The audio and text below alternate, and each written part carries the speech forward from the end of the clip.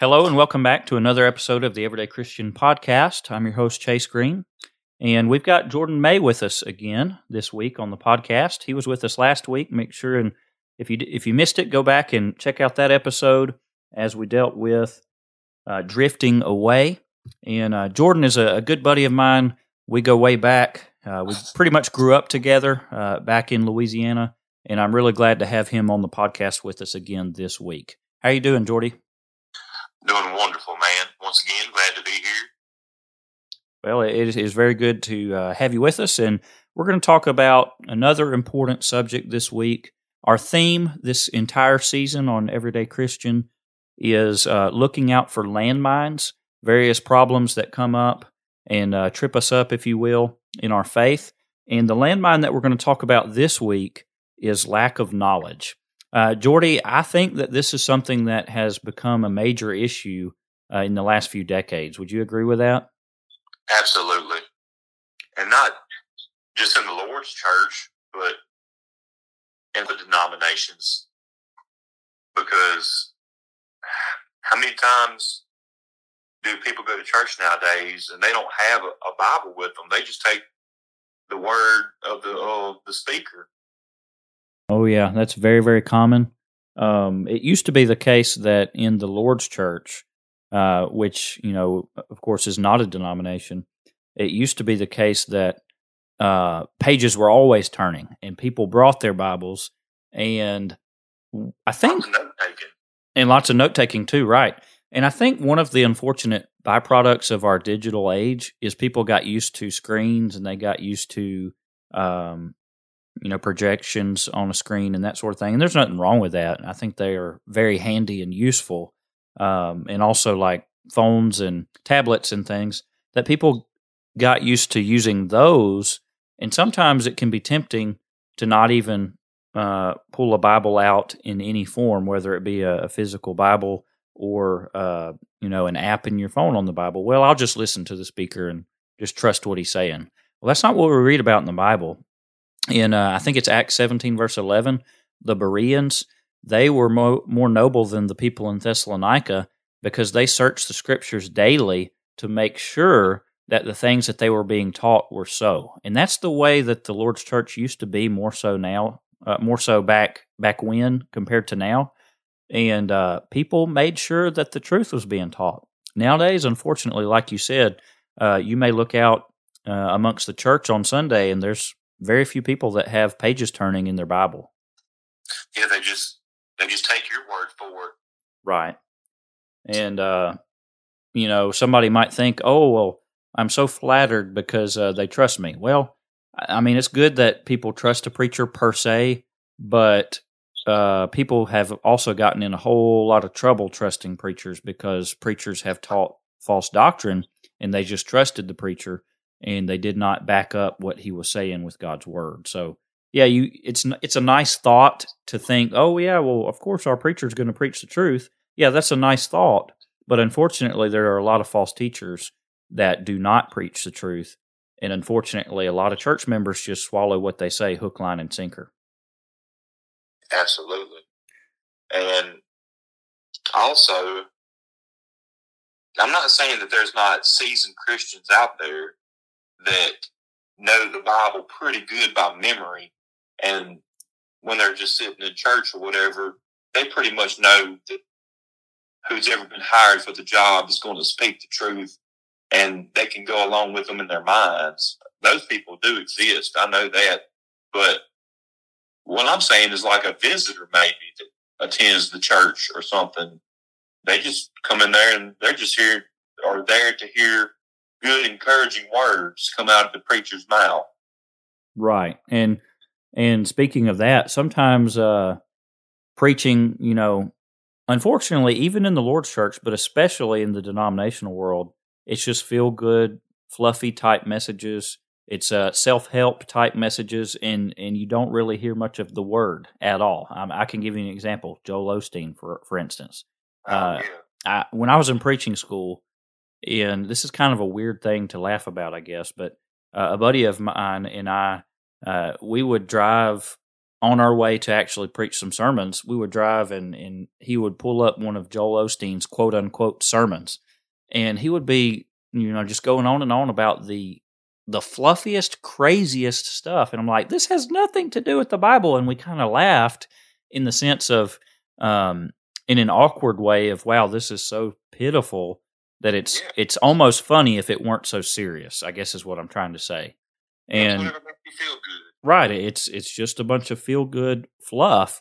And it's, one of our instructors in preaching school, B.J. Clark, he used to say cotton candy. Well, if all you feed your children is cotton candy, they're not going to survive because there's no substance to it. There's no nutrients to it. And when you make the spiritual application on that, fluff and cotton candy in your sermons, it does absolutely no good for the people. Yeah, and if you keep doing that, eventually, what about Noah's day? That's a lack of knowledge too. The Absolutely. whole world was destroyed at -8 people. Absolutely, because people had knowledge. Right, they were so far gone that there was almost nobody left. Like you said, just 8 that were pleasing in God's sight. There's another part of Old Testament history that we want to look at today, and in the book of Hosea, God's people were so far gone, basically God accuses them of committing adultery against him, spiritually speaking.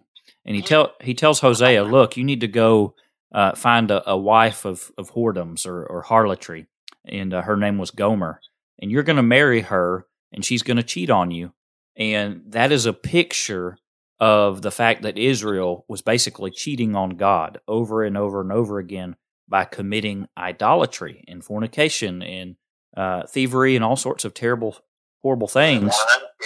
Right, right, all kinds of things there in the book of Hosea. And Hosea 4 verse 6 is the theme of the book. It tells us what the problem was. And he says in Hosea 4 verse 6, he says, my people are destroyed for lack of knowledge.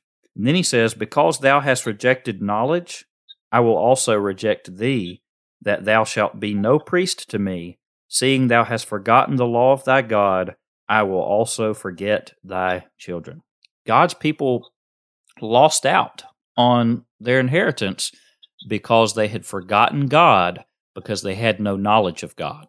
And I wonder, where did the knowledge go? It's probably because they quit teaching it. Absolutely. I go back to Deuteronomy chapter 6, and Moses told the Israelites that they were supposed to teach it when they walk, when they lie down, when they rise up. They were to put it on their doors and their, they were to wear it like a garment. They were to literally put God's word all throughout their lives in various places to remind their children who they were and that they were to be faithful to God. And how many times today are parents not doing that? They're not telling their children about God all the time. In fact, they're not telling their children much about God at all. Yeah, and they're definitely not putting Him first. Right. In a lot of the households, I ain't saying in a lot of the households today, that's the case. It's this world has presented so many distractions. Football, sports, ballet, and extracurricular activities for the children. Those things are more important than sitting down every night and reading a couple chapters and going over it with your children. Right. So they'll know. And just like anything, it's better to teach a kid when he's young so it'll be instilled in him. Absolutely. And sometimes people will say, well, they've got Bible class and maybe they've got a youth minister and they're doing that. Well, it's great that you've got Bible class and maybe a youth minister to teach your kids. But if How long does it last? About an hour? Right. That's not enough time. You need to teach your kids yourself. And a lot of times kids are going to school and they're being taught evolution and they're seeing their friends around them caught up in all kinds of ungodliness. And we wonder, why are our kids growing up unfaithful to God? Well, they're around all that stuff and parents aren't doing their job to root all those things out and teach their children. Yeah, you didn't show them the importance of sticking to God's word. Right. Absolutely. Well, Jordy, how has lack of Bible knowledge hurt the Lord's church? Numbers, for sure. Right? People just falling away and congregations dwindling down. That is definitely a good point. Also, you can see that some of the Lord's church has turned to they turn to false doctrines, yeah. Right? Like praise teams and women leading in worship and stuff like that. I believe a brother that I was listening to on YouTube was talking about a church in South Carolina that was once a sound doctrine church, and now they've given way to musical instruments. Right. It happens all the time. And you can say what you want to, but that was snuck in somehow. Somebody, turned God's word around and made it sound really enticing and really good. And then everybody just fell in line instead of somebody with knowledge standing up and be like, whoa, that's not what it says here. Right. Yep. I think about how a lot of people in as we're talking about the church, even in the church, there are a lot of people who don't know what the Bible says about morality, about right and wrong. That is, there are a lot of people that don't know what it says about worship. John 4:24 says God is a spirit, and those that worship Him must worship Him. That's an imperative. They must worship Him in spirit. That's the right mindset, and also in truth. That's the right way that we find in the New Testament. And there are a lot of people that don't know how we're supposed to worship God. Absolutely not. And it's clear throughout all the Bible, there are 5 acts of worship, the things that we should do. Right. Singing and praying and proclaiming God's word and the Lord's Supper and communion or giving, that is. Those are 5 things that we see in the New Testament. But we also see a lot of other folks that want to add things to that or take away things as well. And there are a lot of people that cannot defend the truth because they don't have knowledge. Yeah, and if you have knowledge, you're going to know that those are not suggestions. That it's very clear what we should do. You Right. once told me that the Bible's not full of things that we should do this, do this, do this, do this, or it's don't do this. I'm sorry. You said the Bible's not full of things, don't do this, don't do this. It just tells you what to do. Yeah. Yeah, there are there are certainly some things that the Bible says you're not to do this, but there are a lot of things that it says, do this. And when it says do this, then that automatically does away with the other, And for instance, if you look back at Genesis chapter 6, God told Noah to build an ark out of gopher wood. Well, that automatically does away with any other kind of wood. He was to use gopher wood. He was not to use any other kind. And any other kind of wood was excluded. And that is a principle that a lot of people don't think about. Somebody says, well, God didn't tell me not to use the instrument in worship. Well, He told you to sing. If I told my son to go down to the convenience store and buy a loaf of bread and some milk, and he comes back with a loaf of bread and some milk, but then he also has some Skittles and a Twix and a Kit Kat and a Coke and some chips, he's going to get in trouble because I did not authorize him to use the money to buy those other things. I just told him to get bread and milk. The same principle obviously and logically applies when God tells us to sing or to pray, etc. It excludes adding things to those things. Absolutely. And also, when we have knowledge, we're going to have obedience follow that. Typically, if you have an honest heart. Right. If you do those things, that you're going to follow what it says. Absolutely. Another problem that is the result of a lack of knowledge is a lot of people don't know what the Bible says about objective truth. John 8:32, I believe, says that you shall know the truth, and the truth shall make you free. And then John 17:17 says that Jesus prayed, sanctify them by your truth. He says your word is truth. We live in a postmodernistic society that thinks that there is no such thing as objective truth. They think that everybody can believe whatever they want. And unfortunately, that has also crept into Christianity. And people think, well, it's fine that you believe this and I believe something different. We can both believe different things and go to heaven. And we can both do the opposite things and go to heaven. But that's not what the Bible teaches. No. And that's one of the most successful tools of the devil right there. Absolutely it is. Here's another one. Lack of knowledge has caused a lot of people to not be able to defend their beliefs.